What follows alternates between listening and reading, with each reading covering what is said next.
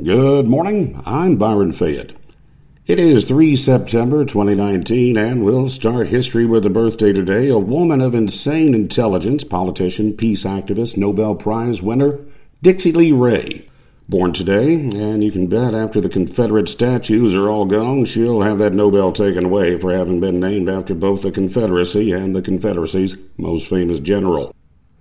Born today also, Charlie Sheen, former actor turned Keith Richards tribute artist. Today in 1650, Oliver Cromwell scores a victory in one of the English Civil Wars. In 1651 today, he scores another victory, decides September 3rd is his lucky day. 1653 today, Oliver Cromwell dies. We should really call this Flag Day. Today in 1777, U.S. flag in a battle flown for the first time. Today in 1945, the Chinese began a 3-day drunken party to celebrate the victory over Japan, made possible by the United States and others. Today in 1954, they tried to start another war by shelling islands belonging to Taiwan. Today in the American Civil War, the Confederates and the Union, realizing it's going to take a lot of bourbon to sustain the war effort, they both begin their moves into neutral Kentucky. 1971, Qatar. It becomes an independent state and the most frequently mispronounced country in the history of broadcast journalism. On the way, missiles, choppers, whack-a-mole, and how the war on painkillers is going to end human civilization. Among other notable events on September 3rd, in 1989 we began shipping aircraft and weapons to Central America to put a stop to the production of drugs, cocaine, down there. 30 years later, if you can believe a New York Times story, well, you can believe about half what you read in that Yankee rag. Cocaine acreage in Colombia is at an all-time high, also in other countries. Not that the cocaine war failed, it succeeded for a while, but Nicaraguan nose powder isn't the only thing the junkies can get their kicks from. Now, I say junkies, not hippies. I've actually got a little respect for hippies, at least the true hippies, as opposed to the 60s hippies, who had no other ideology other than wanting to avoid military service and anything resembling basic human hygiene.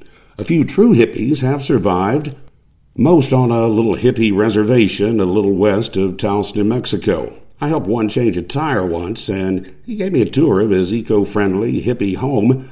Except for the fact he had no means of watching college football on Saturdays, his house of sticks and mud wasn't all that different from the tin-roof shacks of Arklatex that good old boys I know have built.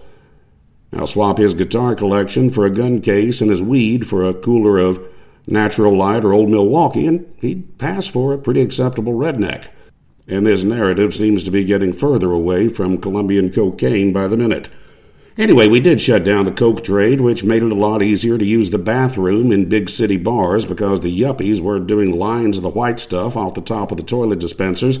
In that sense, the drug war was worthwhile. But like the whack-a-mole games you find at Chuck E. Cheese, you put one drug under and another pops up. Cocaine dries up and the streets flow with meth. Now that Walter White is out of business and the meth supply is trickling down, black tar heroin is running like a river again. So now Washington is battling prescription opioids, however you say it, what people in pain refer to as pain pills, and they've managed to scare most doctors right out of their Hippocratic oaths. Go in with a dislocated hip and all you get is an injection of super glue and an ice pack. Compound fractures and slip discs might get you a couple of aspirin. Since doctors are now scared to treat pain, most people are avoiding it. That means boxers are taking up yoga and lumberjacks are laying down their chainsaws, which leads us logically to the end of human civilization. I'm yet to experience childbirth. My ex-Chinese fiance's mother said it feels about like a man having his testicles jabbed with safety pins for an hour or so. In other words, about as fun as having dinner with her. If it really hurts that bad and doctors are no longer going to prescribe painkillers, women are going to stop having children and that will be the end. Now, we don't need to open the floodgates on drugs. I'm not saying that. Just maybe roll things back to the 1950s standard. Back then, you could start the day with some coffee and a Benzedrine, have a 3-martini lunch, and at night you could drift off to sleep with a Valium. Now, yes, life expectancy was shorter back then. Look what happened to Elvis. But then again, could Elvis have pulled off Aloha from Hawaii without popping a Benny or two? I'm Byron Fayette, reminding you to drink at home. It's cheaper, it's safer, and bourbon does not require a doctor's note. Yet.